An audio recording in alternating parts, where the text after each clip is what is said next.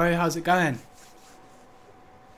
You Yeah, cool? yeah, good man. How are you? Yeah, we're live, man. We're good to go. Yeah, I'm fine, thank you, man. Just enjoying the sun. Looking good.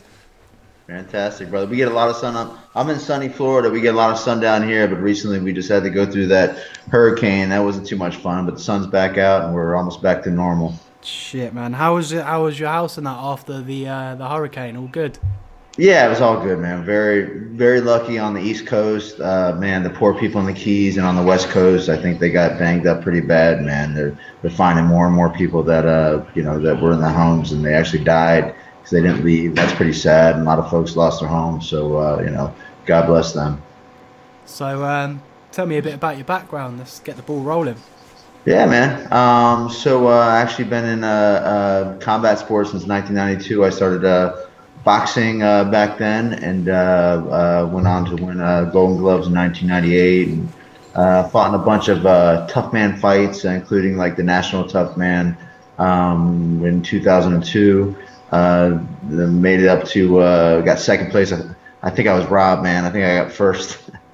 I lost a split decision at the end. It was tournament style. You have to fight four times in one night, and I fought as heavyweight, and that was pretty fun, man. But I ended up transitioning to mixed martial arts in 2003. Actually, never had a fight in mixed martial arts, but started coaching then. Did a lot of training, of course, and fighting in the gym. But it was great because I was able to really apply concepts of boxing to mixed martial arts. And part of my background is that I'm trained in the science of human behavior. There's actually a science to why people do things, and there's a science behind performance. So when I train boxing, when I train mixed martial arts, when I train any of my fighters, I'm able to kind of conceptualize it through that lens, the scientific lens, and really help to bring out the best in my fighters, not just based on my opinion, but based on what the science says. So I've been doing that since 2003.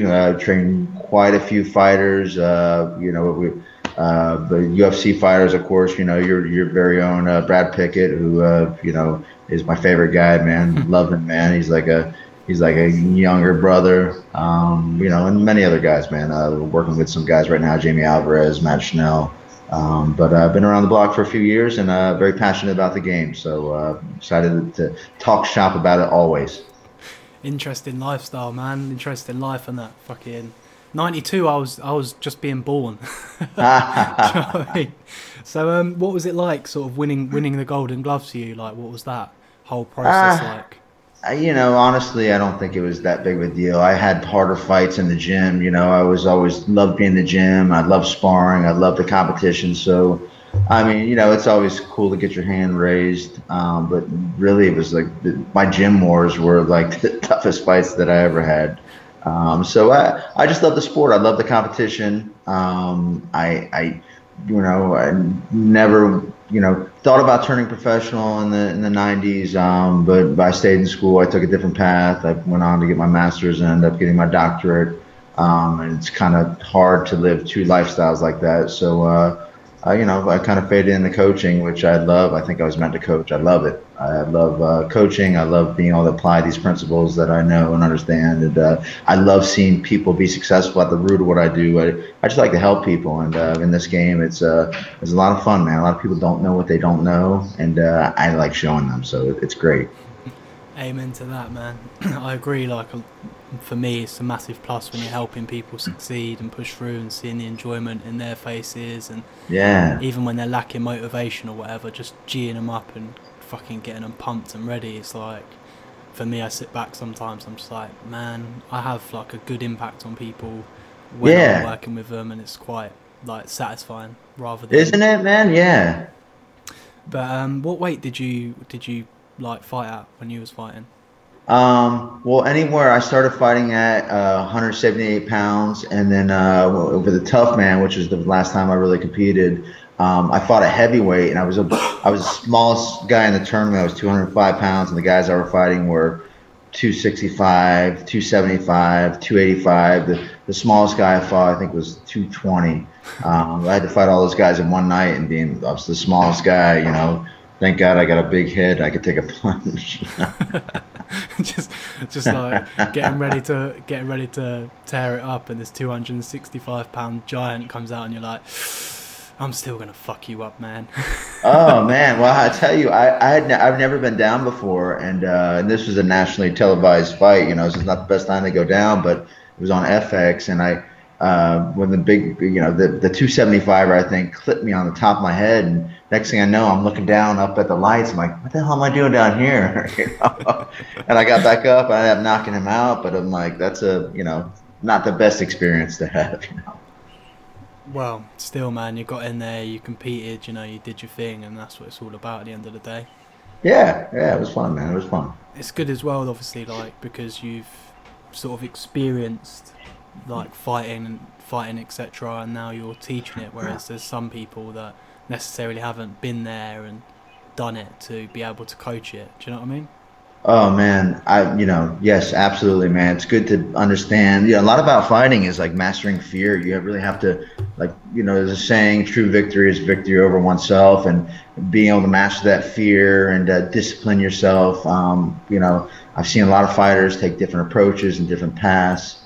I've been around the world. I've been to Russia and of course England and Italy, and we captured titles all around. But it's very interesting to see where people come from and how they approach the game to move forward. And some people are very well intended, but they're kind of doing the wrong things. Some coaches are very well intended, but they're telling their fighters to do the wrong things. So I think it's important to educate the fighters and the coaches. One of the things I do is I do a lot of writing. I've written for Last Word on Sports and MMA Sucka, and right now I'm writing for Bloody Elbow, and I do a lot about developing skills, improving performance, putting together good fight camps, which I call smart camps, and really how to coach in a way that brings out the best in the fighters. So it's important to help to educate folks so they don't do the wrong things. So a lot of times they're not doing the right things, and they're actually hurting the performance instead of helping it. So explain to me the like natural body mechanics, like what's that all about, and how you sort of improve that and work with that. What is it for starters? Well, interesting. I'm actually doing an article right now with a good friend of mine, Nick Green. He's a PhD student at a University of Florida. And when we talk about, it's called Fight Science, the coach and the fighter responsibilities. So it's going to be like a 3-part article. But it's like a coach has a responsibility to the fighter, but also the fighter has the responsibility to the coach. But this first article is about really how to coach and how a lot of fighters and coaches want to kind of get in there and do like the show combination, like bow, bow, bow, bow, bow, moving their head, and they're doing this fancy combination. But the analogy I make is that if you don't have fundamental skills in place, like these basic prerequisites, it's like pulling back an arrow, right? Like an archer shooting for a target, and if it's even slightly off at the very beginning, it's going to miss the target by a wide, range. So these fundamental skills, these prerequisites, these little pieces, like shifting your weight forward and backwards, right? Making sure that your weight is distributing well, making sure your posture is not too far forward, making sure your shoulders aren't shrugged too high, making sure that your heel is slightly raised up on the back foot so you get a good pivot. All these things are really fundamental to building component skills and then composite skills. Because if you don't have those small pieces right, everything else is impacted. It has a ripple effect across your whole game. So you really have to be able to focus on those things. And to your question, it's like, well, what are those things? A lot of people don't even think about those. I see, and I've worked with them, with these fighters that I've trained all over the world, and they come back and I look at videos and I see, man, this guy's missing this small thing that is actually impacting all his other game. Like, they're not getting good power because they're not rotating their hips, right? They're not turning their shoulders enough. They're not snapping their punch in the right way. So it's these small things that really separate elite fighters, when you get into that level of the game. It's strange because the attention to detail that you have must be like next to perfection. Do you know what I mean? To be able to go in there and sort of look at someone and just analyze like the smallest detail, like, bro, you're not lifting your heel, it's not gonna happen, your pivoting's not gonna be great. Well, that's right, that is exactly right. And here's what we know from the science of human behavior is that people tend to be poor observers of their own behavior. They tend to be poor observers of the behaviors of others, and they tend to be poor observers of the impact of their behavior on others. So people like I can look at the same guy and you look at the same guy doing something, and we won't see the same thing.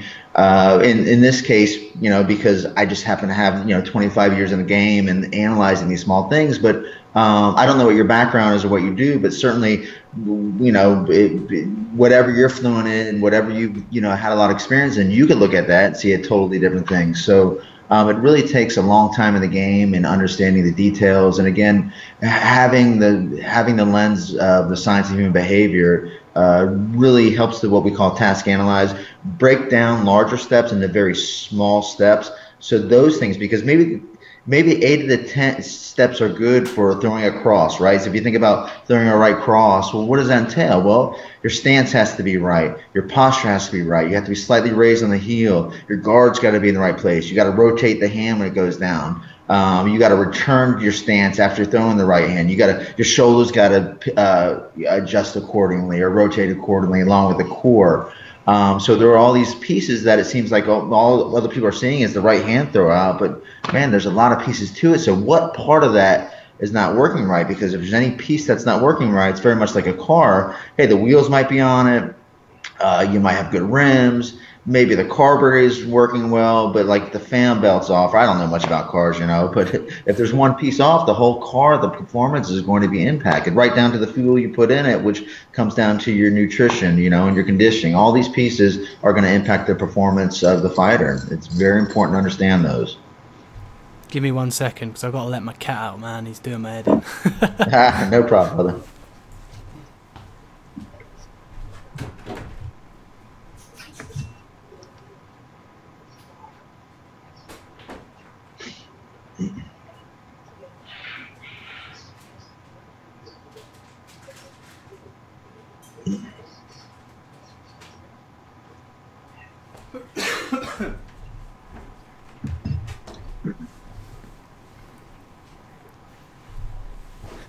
Yo. Hey, man. So your business. The acronym COACH, what does it stand for? Because obviously I read on your Facebook page that you was talking about the acronym COACH, and break that down for me. Well, I'll tell you what, I wrote that article a while back. Let me think about it. So I think it's communicating. Do you have it in front of you? No, it's communicating. No. It's observing. It's affirming. It's helping. Essentially, it's breaking down. Here are the 4 keys to any kind of performance change. First of all, you have to be able to pinpoint very specific skills of somebody. Like when I say pinpoint, you can't just say you need to throw the right cross. What does the right cross mean? You can't say that you need to distribute your weight appropriately. What does that mean behaviorally? How do you tell somebody to do that? Well, how do you break down and task analyze those components? Then you, of course, have to be able to observe it. So how do we observe? Is it the coach looking at the fighter when they're training? Is it during sparring? Is it video feedback, which is a critical piece of training? If you in football, for example, the professional sports, a third of their training time is actually dedicated towards watching video, right? Studying video. But in the fight game, people will just watch a fight of their opponent and they don't watch a fight of themselves or training of themselves, and they're missing really gold nuggets of training. So how can you create situations where you can observe yourself more, or coach can observe yourself more? Because now you have to be able to give affirmation, right? So what am I doing right? And also, that's the A in the coach. And also the C is, how do I correct that, right? So you got to be able to have all those pieces in place so you can actually improve performance. And the last piece of that is the H is the helping. It's simply like, all right, if I give you feedback, I'm not sure if you ever work for a boss that has not been very nice. You need to do this or you need to do that. They might be trying to help you, but if they say it to you or presenting it to you that way, how are you going to take it? Not very good, if they're it's about putting it across in a positive way rather than like, yo, dick face, you're fucking doing it wrong, you piece of shit. And you're like, well, fuck you then. Do you know what I mean? Well, no, that's you are exactly right. And what the science tells us is that we call that negative reinforcement. So if you do something for fear of consequences because you don't want to get in trouble, that does not bring out the best in people. What brings out the best in people, what we call discretionary effort, going above and beyond, is getting them in touch with positive reinforcement. And you can do that through positive affirmations. That doesn't mean just saying you did a good job, right? You have to help fighters see the positive impact of what they're doing. So one of the things that's lacking in combat sports in general, and I actually was very fortunate to just get interviewed by some of the folks at Georgia Tech on biometrics, is that we have very little measures in the sport. Brad was actually ahead of the game, man. He would always wear heart rate measures, and that was good. He can watch his conditioning improve, which is huge. But something as simple as, like, if I were training you right now and I said, I want you to throw the cross this way, and I want you to do this thing with your hip and this thing with your back foot, right? Turn your shoulders this way. And you did it. How do you know that's, and I said, if you do it, it's going to actually, here's the outcome you're going to get. You're going to get more power. How do you know you're actually getting power? Right? It might feel that way, but you don't really know. But if there was a measure, if I said, all right, do it your way, and you saw that you got 700 pounds per square inch, I'm just throwing that number out there, I don't know. And I said, I want you to do it this way, and you see that you did 850 pounds per square inch. What are you going to be more likely to do in the future? Your old way or the new way? Your new way every time. That's exactly right. So part of it is getting people in touch with reinforcement. Reinforcement can be me saying you're doing a good job, right? But the main goal is you being able to observe the positive impact of your behavior. And because there's not a lot of measurement out there, a lot of it is like, people don't really know. So they'll fall back on their old habits. So it's important to get them in touch with that positive reinforcement, helping them by using some sort of measurement, by helping the fighter observe the positive impact of their behavior in the environment. And one of the easy ways to do this is by setting small goals. If you set small goals for people, help the fighter set small goals, they can actually reach those goals. So therefore it's reinforcing. If, like they say in business, there's large goals set, people will continue to fall short of that, and that's very demoralizing, right?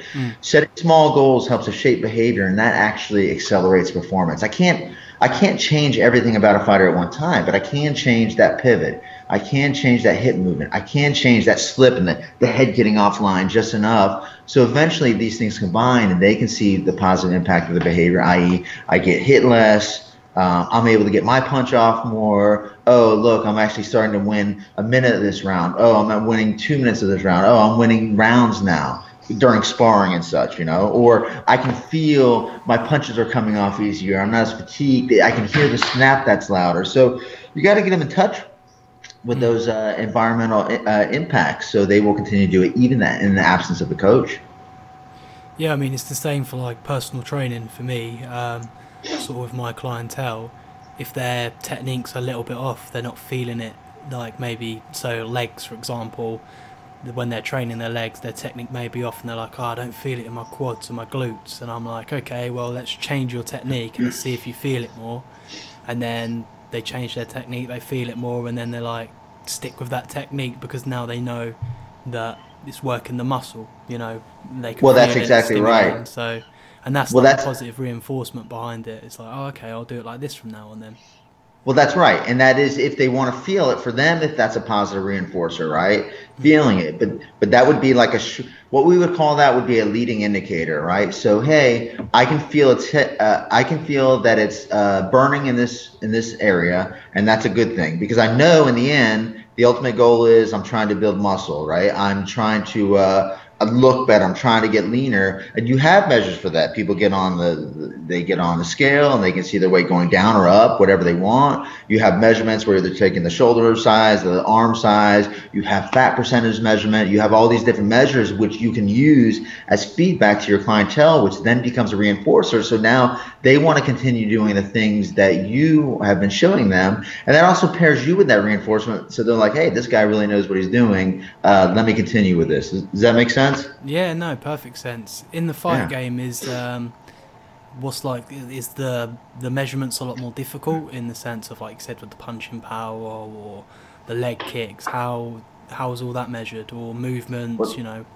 Well, that's the deal. That therein lays the elephant in the room. So you have all these other sports: basketball, football, even soccer, that have evolved their training methods over time. But if you look at an old picture from the 20s, the 30s, the 40s, or any video and compare it to now, not much has changed. You'll see a fighter hitting the bag. If you're looking at jiu-jitsu, you're going to see some mats. The common measurement is how many miles have been run.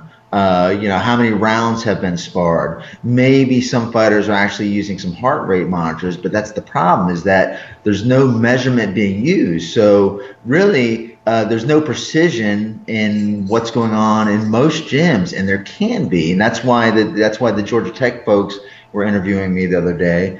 They do have some things on the market, but one of the issues is precision, and the other issue is that people are they're stuck in old ways or stuck in old habits. And I could even go back. Do you remember Rocky IV? Yeah. Right. So Rocky IV, I thought about doing an article on Rocky IV, right? So you got two guys training. You got the big Russian, they were using a lot of measurement, and they were doing all these things that were right. And you had Rocky, and he was out there doing all sorts of cool things, but he was lifting logs, he was lifting carts, he was running up the hills. How did he know he was getting better as a result of that, right? What measurement was going on? I mean, he might have just lucked into doing the right thing, because people can very easily overtrain by doing the right thing, doing it too much. People don't know. The fact is that sometimes it's just getting lucky. Sometimes it's like, hey, do this right hand, and they throw the right hand this way, and they try it one time, and it lands and it works, right? So they happen to get in touch with that positive reinforcement, so they're going to keep doing it. But if I show you how to do your right hand, and the first time you get in there and you do it, and you get cracked with a counter left or something like that, you're going to fall back on your old habits because you don't believe that it's worked. Where the real deal is, I should have never thrown you in there using this skill to begin with. At this point, what I should have done was develop the skill outside of the ring. Maybe put you under what I call prescriptive sparring, where, hey, this guy is only going to throw this one punch, and you can slip and throw your own shoe or whatever it might be. And now you're getting some measurement on the outside, where the coach is getting some sort of feedback. It's not hard measurement, it's soft measurement, but you're helping the fighters see that, hey, you're getting the right hand off better. Can you feel that your weight is distributed more because you can come back with the hook? Or did you notice when we did the prescriptive sparring that you were landing the right hand more often? And then we started to gradually release that so they can do it during live sparring. But to come back to the initial question, it's a huge issue in combat sports. That is lack of measurement. If I could get somebody to fund me, I want to start a fight science gym. If you can imagine fighters coming through to get like an assessment, almost like a psychological assessment, but it's not. It's just about where their performance is, and take all sorts of measures and give them, write a prescription. All right,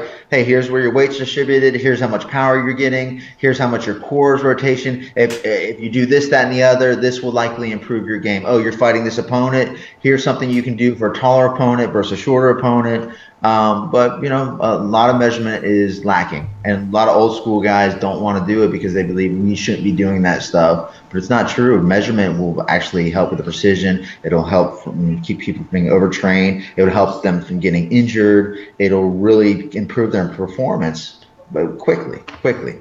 It's strange because you'd think like you wanna fucking measure what you're doing, because then you see improvement. It's like the main fundamental there is like you constantly want to improve if you want to compete against top level fighters, top level sprinters, whatever it is. You need that measurement of time, distance, power, whatever. That's right. To then be like, okay, well, this is what I need to improve on, so I become more well-rounded and better at the game. Well, man, that is right. That is absolutely right. And then once you have measures in place, you also need a coach that knows how to use those measures. So I do a lot of public speaking. One of the analogies I make, I talk about leadership and coaching a lot. The first day I walked into a boxing gym, I was thrown into the ring with the professional fighters. Like I can remember, climbing through the ring. And you ever see that movie Mad Max Beyond Thunderdome, where they're in the cage? Oh, no, Lord, I'm dating myself. Anyway, so there's a chant they do. It goes, 2 men enter, 1 man leaves. 2 men enter, 1 man leaves. Well, 2 men entered and 1 man left, and with a broken nose. And, of course, that was me. I should have never been in the ring with a professional fighter. It's ridiculous. But I came back day after day to take a beating. And people are looking at it's like Darwinism, right? Natural selection process. But for me in my life at the time, I needed this. But you think about it, how many potential world champions walk through a boxing gym door or the mixed martial arts door to the room and were thrown in with a fighter that they shouldn't have been in, and they took a beating, never to come back, thinking that they didn't have what it takes, where that's not true. They were just thrown in the conditions that they shouldn't have been in and that were so punishing. They're like, oh, I don't want to do this.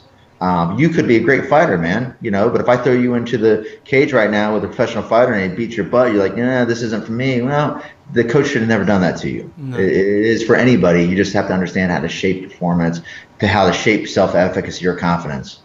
Do you think mentality plays a part? Like, I feel for my mentality, if you chucked me in there with a pro fighter and I got the shit beaten out of me, that's how I would learn. Was like, I'd want to go back and try again and adapt my style or my movement and try and work them out a bit more, maybe not rush them as quick. Do you know what I mean? So for me, maybe that would be like, I would happily take a beating again just to try and progress like that a little bit more. Like, I went 2 rounds this time rather than being tapped out in 30 seconds. Sure. Well, so if you have that history, right? So people think you're like born tough, and that's not true, man. Your toughness, your self-efficacy, your belief in your ability to accomplish something is developed through progressively having some success and then being able to delay that gratification. What if you went to the ring? Let's say you get thrown in the ring, and for 3 months, like you're just taking a beating every day. Taking a beating, bloody noses, you're hurt, you can't move. Eventually, if you don't get in touch with some sort of reinforcement, like you're feeling some sort of success, everybody's going to stop. That's the law of human behavior, So it depends on what is reinforcing to you. If you like taking a beating and that feels good to you for whatever reason because it makes you feel good to be able to survive, then you might stick with it, So what's reinforcing in one person's what is not reinforcing another. But I could take you to forms of you, one that is has the ability to maybe take a beating a little bit and look for even the smallest thing, or a guy that's not confident at all, and I can accelerate your performance equally depending on what conditions I put you in. But there's no reason for you to take a beating. Why get in there and lose brain cells like that? Why? That's not a reason. Train the skills first, right? And slowly, progressively put you in a situation through prescriptive sparring and then full sparring. But that's not the way it goes. Somebody will show you how to throw a jab. You're going to get in the ring and maybe try to use it. If that doesn't work, you're going to fall back on what your basic survival habits are, and you'll get really good at something really bad because it's working for you under those kind of conditions. Does that make sense? Yeah, massively. Going back to sort of assessing like performance and measurements, in the fight game, I suppose the best way currently, in my opinion, is rewatching the fight back. So you've coached them on striking and just that, like moving the head off the center line, and then they go in the ring and they're executing this, and you kind of compare like that fight to their previous fight where they were taking more shots down the middle because they weren't moving their head out, to then the new fight where they're not getting hit as much. Do you know what I mean? Is that like something that people can use as an analysis, like footwork, pivoting, power, knockouts? Do you know what I mean? Absolutely. Here would be the issue if you only use fights, is that they're just too far apart to accelerate performance in between, right? This is why, like, I always ask my fighters, I'm like, send me video. If I can't be there, send me video. Then I can pinpoint things. I can see even the smallest nuance, and now we can compare it from training session to training session so we can actively shape the behavior. Every time somebody goes into a training session, every time they go into spar, they should have a goal, but a lot of these guys, they have they just don't have the right mentality. They need to be helped with. They need to be coached better because they get in there and their whole thing is, I'm going to beat my opponent. Well, you need to have a goal when you go in there. Like, what are you working on? Being in there should be like a laboratory. You should be learning. You should be getting better at some skill. And if it's defense, what part of defense, and how do you know you're getting better at it? So yeah, man, video feedback, there's a ton of research behind it, and it just makes sense. You're able to stop it, roll it back. There's an app called Coach's Eye where you can slow motion things and roll it back and forward, and I can see the slightest thing. And if I show you something, I might have it in my mind's eye, but if you can see it and I can point it out to you, circle it in the video and say, listen, look at your foot here and look at your foot there. I want you to do more of this stuff. And then you remind yourself before you get into the cage, the coach is saying, hey, don't forget to pivot on that back foot. We can even do a frequency count on it. Hey, you did this many times. Every time you pivoted, that meant you got more power. That meant that you were setting up your hook better because your weight was distributed. Whatever it is that's being worked on. But video analysis, video assessment really helps fighters to do it. And nobody's doing it. In combat sports, a handful of people are doing it. In other professional sports, you see it all the time. Mm.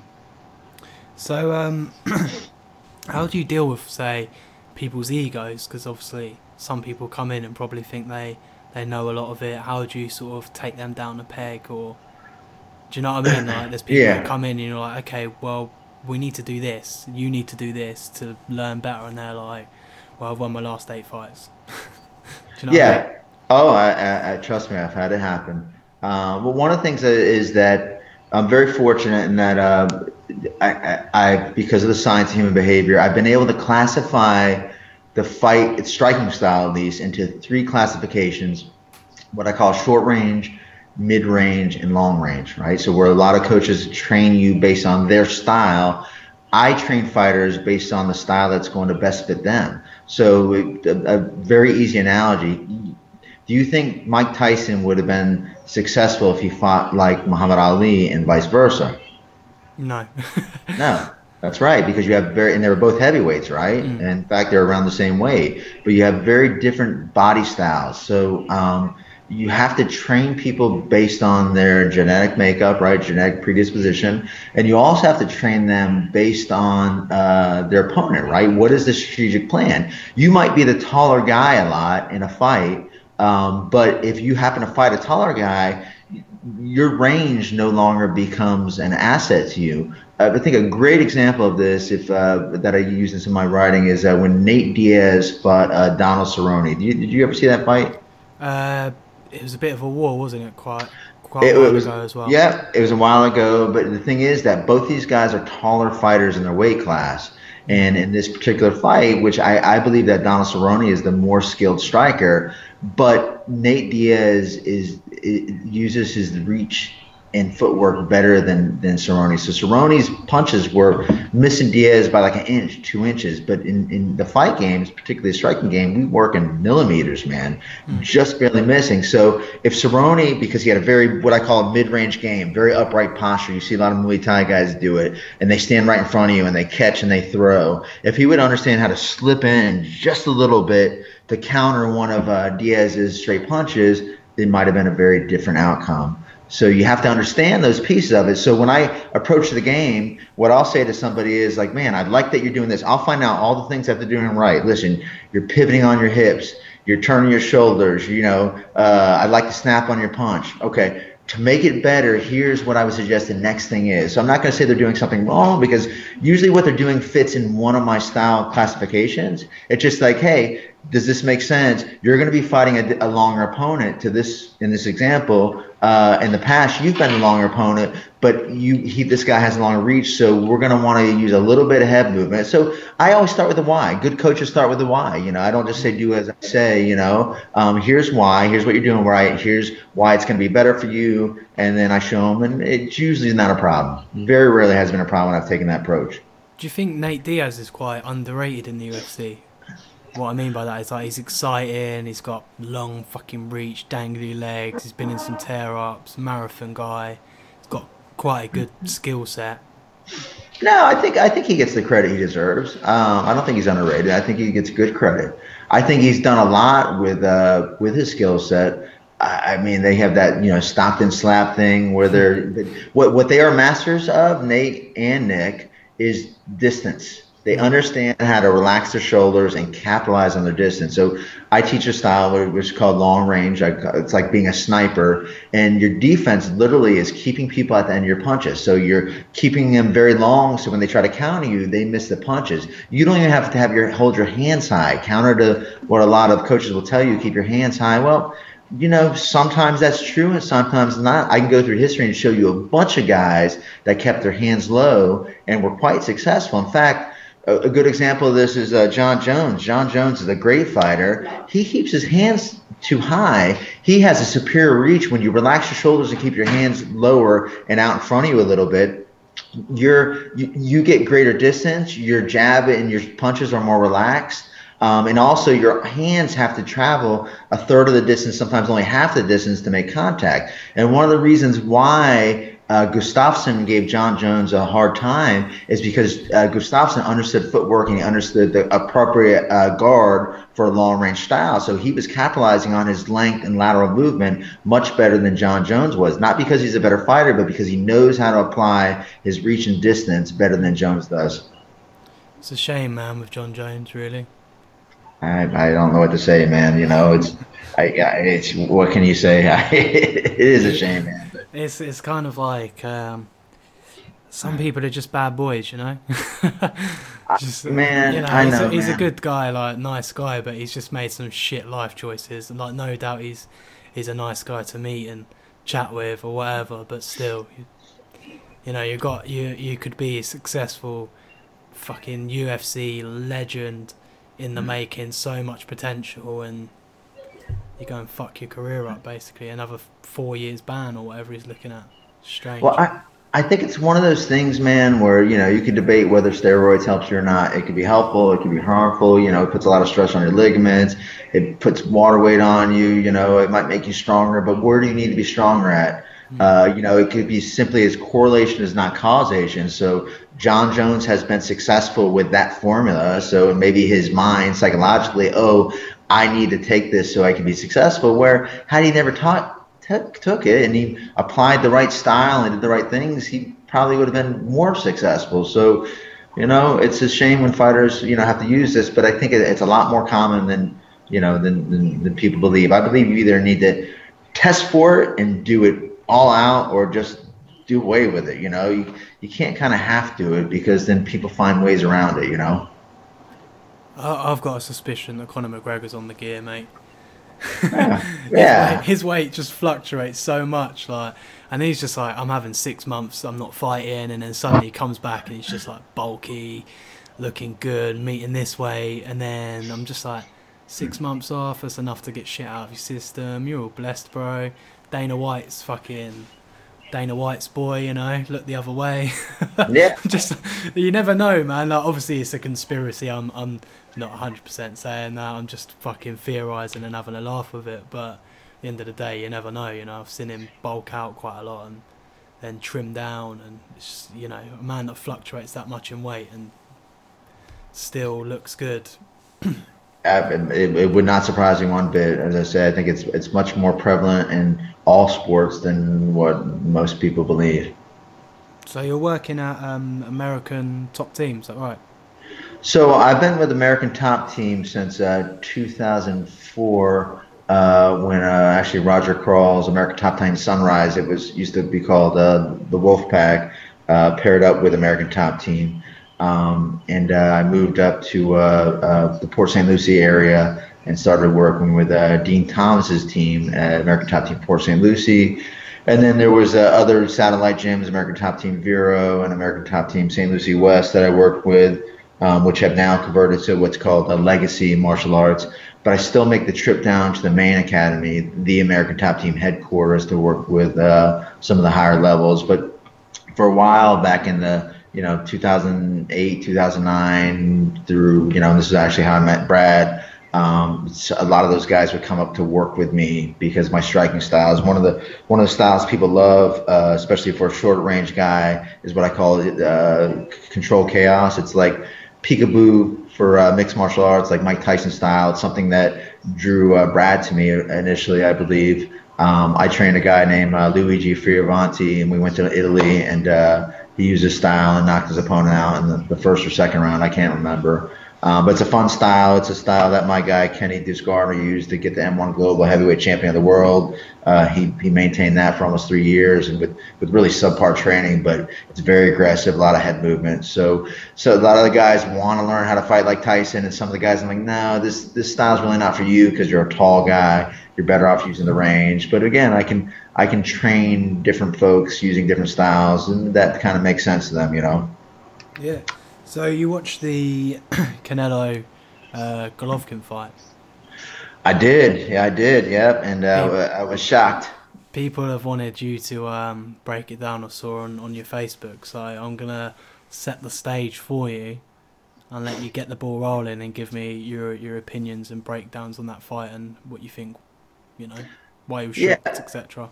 yeah. So I mean, I would say first of all, I really like Canelo's style. His punches are clean, man. They look aesthetically, they're just lovely to see. You know, he does a great job.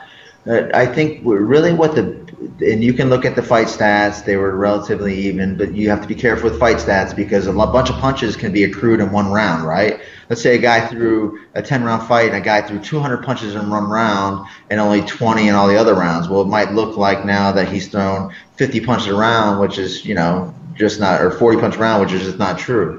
But what I believe the difference maker was Triple G's aggression. He dictated the pace of the fight, and for me, it felt that Triple G was fighting to win, and Canelo was fighting to not lose. Does that make sense? Yeah, I agree. He was more defensive and sort of, you know, not doing enough for me.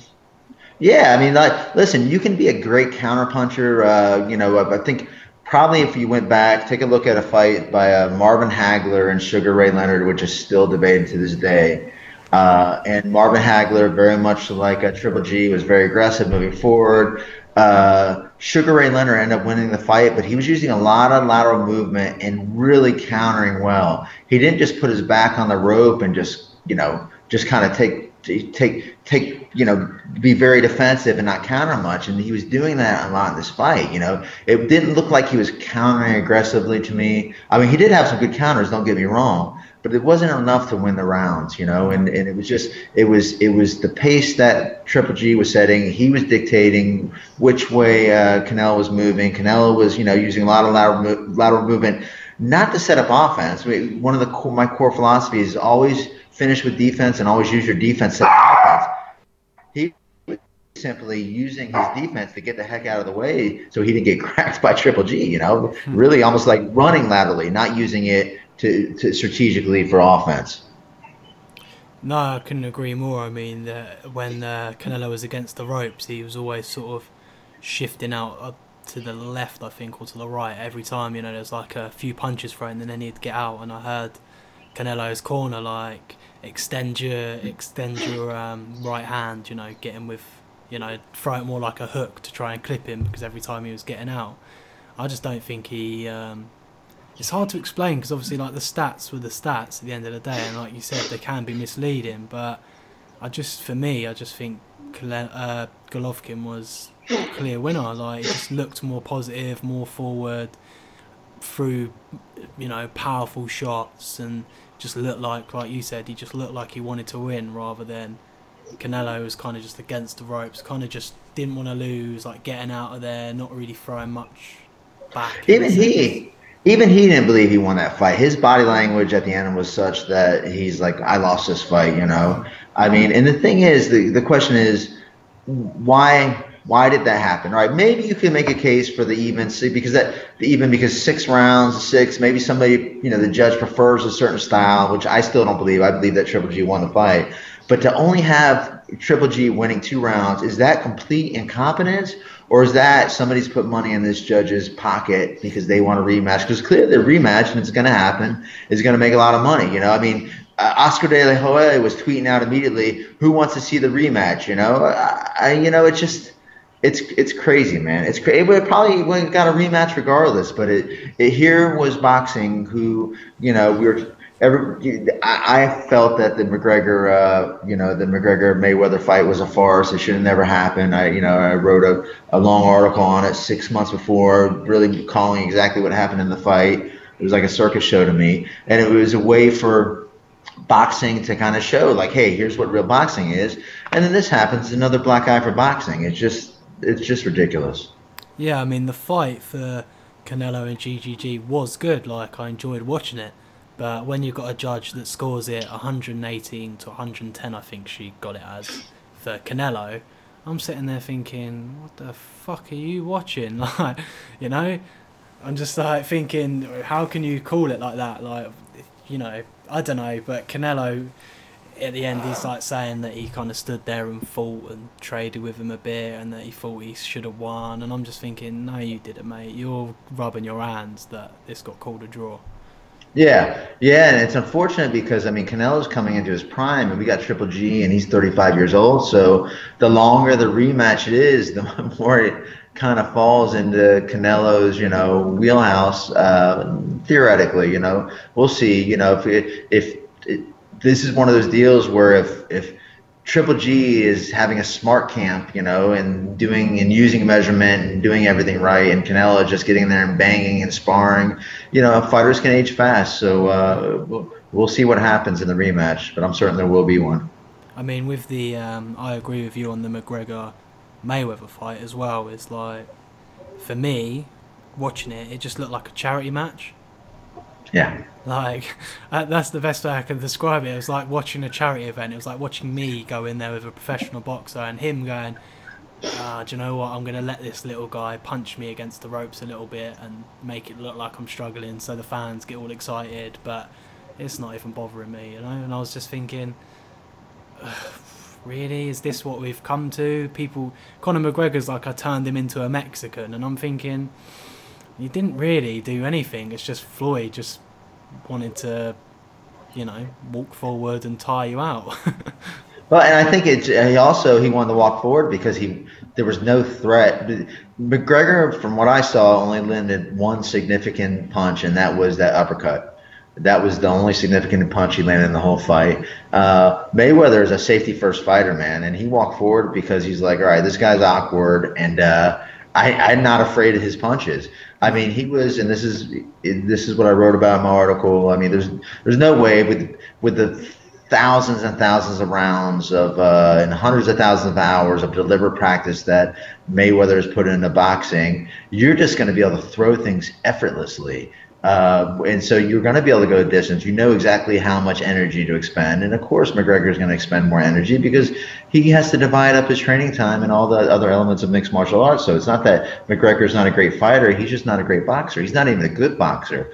Any hungry boxer that fought a 4-round fight with him, probably a guy with 10 fights would annihilate him inside of 4 rounds. Annihilate him. Somebody that was just offensive, they would just eat him up. He would not survive. It's a shame for boxing's kind of legacy. It's a shame that Conor McGregor was fighting Floyd Mayweather, who kind of just wanted to, not like a charade because he didn't really do much, but if you could imagine Conor McGregor in there with a Canelo, a Golovkin, a fucking Sugar Ray Leonard or whatever, a Tommy Hearns, it's over in round 1 and they're just going, yes, you disrespectful little bastard coming over here, like, this is why boxing is boxing. And for me, obviously, Floyd was just in it for the money and, like you said, just walking onto the shots, Yeah, and I almost suspect, he tried to, I heard that he tried to make a bet on himself, the over-under, and I think it was like over 10 rounds or whatever it was. He went just above that number. And they actually rescinded his request to make a bet because you can't bet on yourself in sports, But that doesn't mean you can't have somebody else make the bet. You know what I mean? So it just seems very odd that he turned it up at such a level. I mean, I know McGregor had progressively been tired, but honestly, he was tired after the 4th round. I could see it in his posture. You could see it in his pitter-patter punches. Those punches they're not threatening at all. Any boxer can walk through those things and just drop heavy leather on you. So I almost think he carried them. It was like being tapped by a cat, A cat with no claws is just patting your nose. And, yes, man. I agree. I mean, my friend come and watch the fight with me, and he's like a boxing fanatic. And after the 4th round, he was just like, what's Mayweather doing? Like, he could finish him off. And boxers, they throw 4 or 5 punches together. Mayweather was just throwing 1s and 2s and carried him round a bit and taking a few shots, and then they were cuddling and it was throwing 1s and 2s, and then, the 10th round is probably when Mayweather just started to storm forward a bit and throw, 3, 4 punches, try and, consecutively to try and beat him, and did. And I was just thinking, Mayweather basically went from 5% to 20% and won the fight. Do you know what I mean? Yeah, that's exactly what happened, man. So it leads you. Hey, but you know what? Props to them both. They went out and got paid at the end of the day. They got people excited about it, so I'm not hating on for No. that. I just want to see. I love mixed martial arts in my sports. I've been in both sports. I don't want to. I almost felt like boxing was being disrespected by thinking that a mixed martial artist could come in there and be, superior to one of the greatest, at least defensive fighters of all time. So, and then I was also very frustrated seeing all these kind of armchair, boxing experts come out I and know. swear they knew what was going to happen. Like, man, I can't, like actually debating it and, have fun with it, hope for it, wish it might happen, be excited about it. But like people were actually debating with me. Well, I just stopped debating. Like, I'm not going to argue with it's like, it's silly. I've been doing this for 25 years and you know what I mean? It was silly. I'm glad it's done. I hope it doesn't happen again. Yeah, it's kind of like these people that were trying to debate. It's like, what are your credentials, mate? Do you know what Yeah. I Yeah. mean? What are your Yeah. credentials? And you're trying to tell me, like, I've been in the sport for 25 years, I'm training fighters. Trust me, I know what I'm going on about. And you sit at home watching a few boxing matches and a few UFC matches, and you're like, Conor McGregor's power, mate, it's going to destroy Floyd Mayweather. So, trust me, it's not. Not even close. I don't get it, man, but that's okay, man. I had a good laugh with it. What do you think sort of Golovkin did well in the Canelo Golovkin fight? Like, why do you think he was so successful with his? Because I mean, in the first few rounds, it was a little bit of figuring out. Golovkin didn't look his usual self. Yeah, well, I think he's a smart fighter. One of the things that he does well is that, like, here's the difference stylistically is that when Canelo throws punches, he throws for the fence, right? Tyson did this, and that's part of what I teach fighters when they're using the short range. If you're gonna work your way inside and you're gonna you're gonna take that kind of danger, you're gonna let your punch go hard. One of Triple G's strengths is that he knows how to pop, pop, pop, boom, boom, pop, pop, pop, boom, boom, pop, boom, pop, pop, pop. He knows how to kind of put together combos and just when to turn it up and when not. And of course, the use of his jab is masterful. He knows how to kind of just get out of the way and use his range very effectively. But man, he's a master defensively and he's mastered with the jab. So I think that and the pressure and being able to anticipate Canelo's counters are what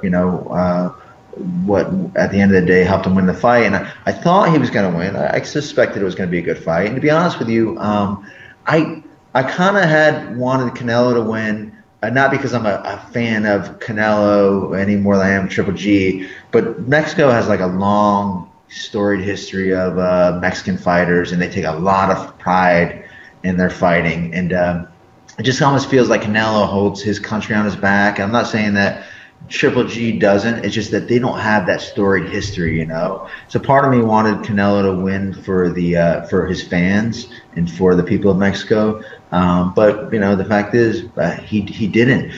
What I would have loved to seen was like what they started to do in the last couple rounds, where they started to go toe to toe. I think that's what everybody was hoping to see, and it might have been a different outcome in that. The question is, could could Canelo keep up that pace for that long? Because he does everything he throws is very hard, and it seems that Triple G is just kind of the master of being able to throw just the right amount at the right time. Strange as well, because obviously Canelo's the younger guy, so you'd think it would suit him better to stand there and go toe to toe and throw bombs and be like, well, you're going to gas before me, mate, because I'm younger, fitter, you know, I'm going to hit just as hard as you, we've both got good chins, let's go for it. And yet you kind of saw the complete opposite from Canelo. I mean, obviously he's a great counterpuncher, so he tried to play that way, but, I think he Yeah, should have utilised his energy systems more. right, right. And I think his best moments were when he got Canelo or when he got Triple G into brawl. It seemed to me, I'd have to review the fight again, but his best moments where he drew him into the little brawls. I mean, that would be the time where he's going to be able to land one of his big bombs, because he does all the punches he throws are hard. Yeah. Well, you look at the last 3 rounds, Canelo come out, and especially, like you said, he's a good counterpuncher. Triple G throws some powerful shots. Canelo counter punches him and just clips him with some dirty right hand. Just, Yeah. she wrote. Well, maybe not, because Triple G has got a fucking granite chin, but Yes, he you know, does, man. He took some big punches and it seemed to have no effect on him at all. He just walked right through. And he landed that one right hand on Canelo. You can tell that, that didn't sit well with him. His whole body language changed after that round. And then he started to gain more confidence maybe later on the last couple rounds. But yeah, I believe he lost that fight though for that reason, because he was not moving forward at all, not being aggressive like he should have been. I mean, in the sense of those two fighters, they're on a different planet to the rest of the sort of weight category. Do you think Yeah. anyone's sort of up and coming? I mean, there's talks of Billy Joe Saunders and Chris Eubanks Jr. that could maybe compete with them. I don't know if you've watched any of their fights, really. No, I haven't, man. To be honest, like, well, I love the sport. I love a good fight, and mixed martial arts as well. But I'm not, I'm not a fan in that way. I'm not studying stats. The only time I study fighters, really, I always look at fighters stylistically for the matchups because I'm always trying to learn and hone my craft. But if one of my fighters is fighting an opponent, then I will study that fighter. So, fighters that stand out to me are fighters that end up becoming either masters of their style, stylistically, like Connor's a master of the long range style. He knows precision footwork, what I call micro footwork. He knows the distance.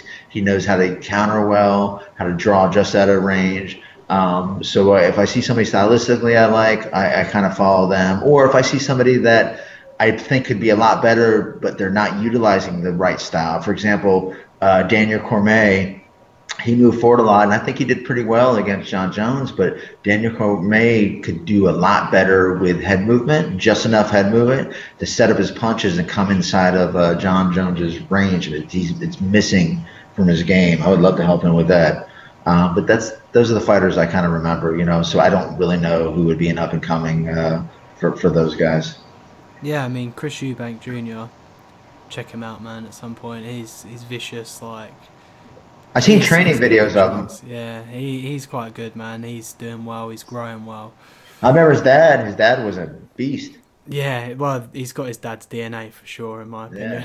Yeah. So how valuable do you think striking is in the UFC now? Because obviously it's grown quite a lot. The UFC's grown. Everyone's gotten better.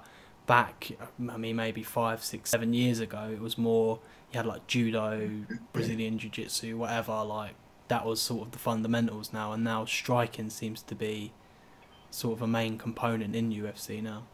Yeah, so very astute.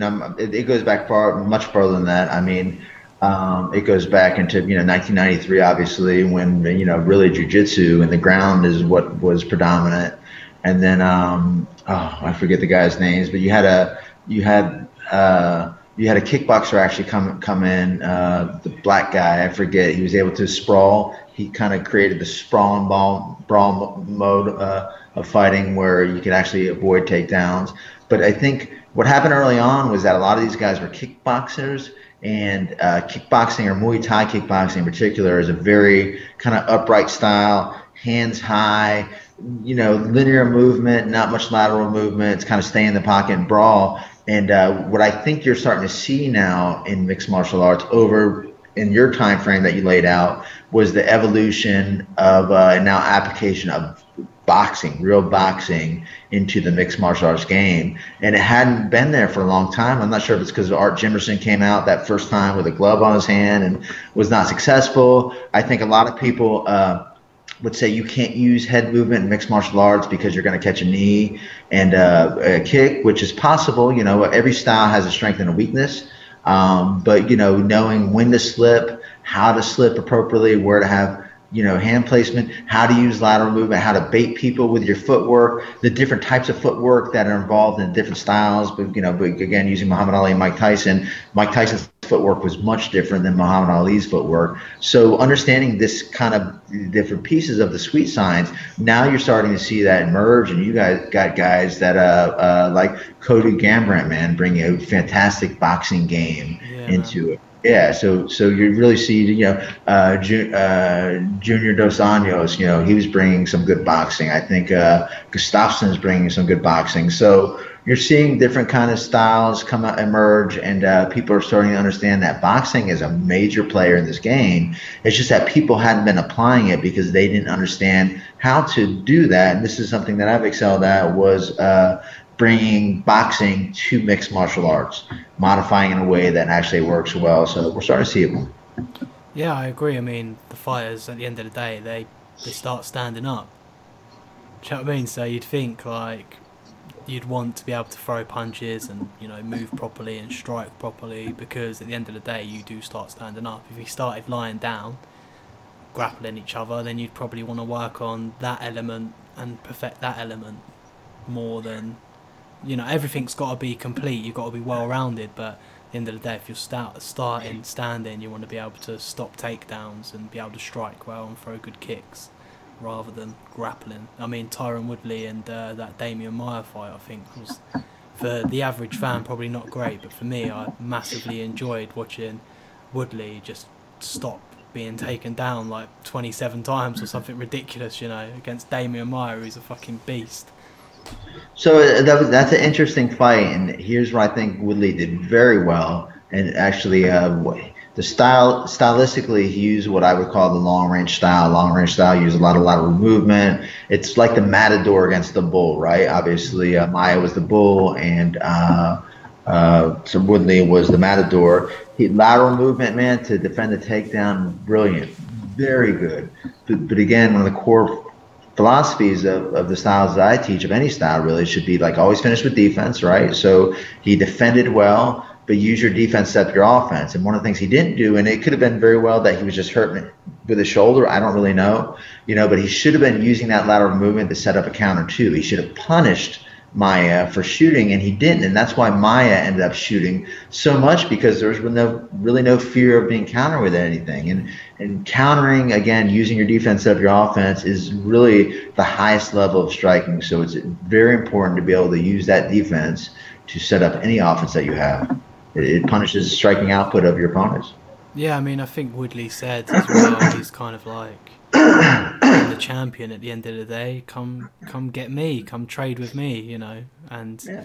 He was just like, I'm going to defend. I'm not going to be taken down. I'm going to land some punches on you and that, and win that way. And if you really want it, let's have a tear up. And obviously, Maia didn't necessarily want to go down that route, and therefore Woodley went out on the win. Yeah, and I think it's a fine line to walk, right? So one of the things people loved about Brad was that he was a balls to the wall fighter, and was that always the best approach? Because you have to balance, but people loved him, Dana White said it was his favorite fighter at one point.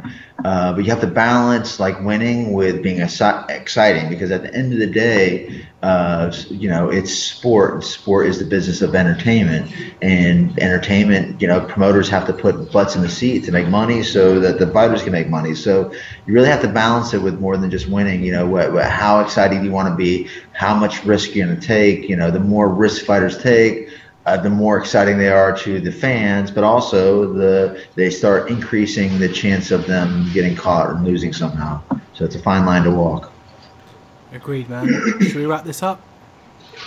Well, sure, brother, sure. Yeah. Well, massively appreciate your time and everything for coming on. I'll speak to you off camera anyways, but if you send me over any links you want, I'll drop them in the description box of the video and get this uploaded. Oh, that sounds very cool. Will do. Massive, honestly, really appreciate your time. I'm planning on having a podcast with Phil Daru and Jason. Very cool. Before very UFC 217. Yeah. Just for fight predictions and that. Maybe you can hop on with us as well, and we'll do like a 4-way podcast. Oh, I'd love to. I've actually written articles with both those guys. Phil used to be one of my striking students. He's got a wealth of knowledge. Jason's been writing for a long time, so that would be fun. Yeah, we'll get us all in and try. Hopefully my PC will be able to run it properly, but it should be able to. So hopefully we can have a 4-way cool fight predictions on UFC 217 and see how it goes. Sure, sounds great. But I'll talk to you off camera anyways. Cheers for coming on, man. Osa.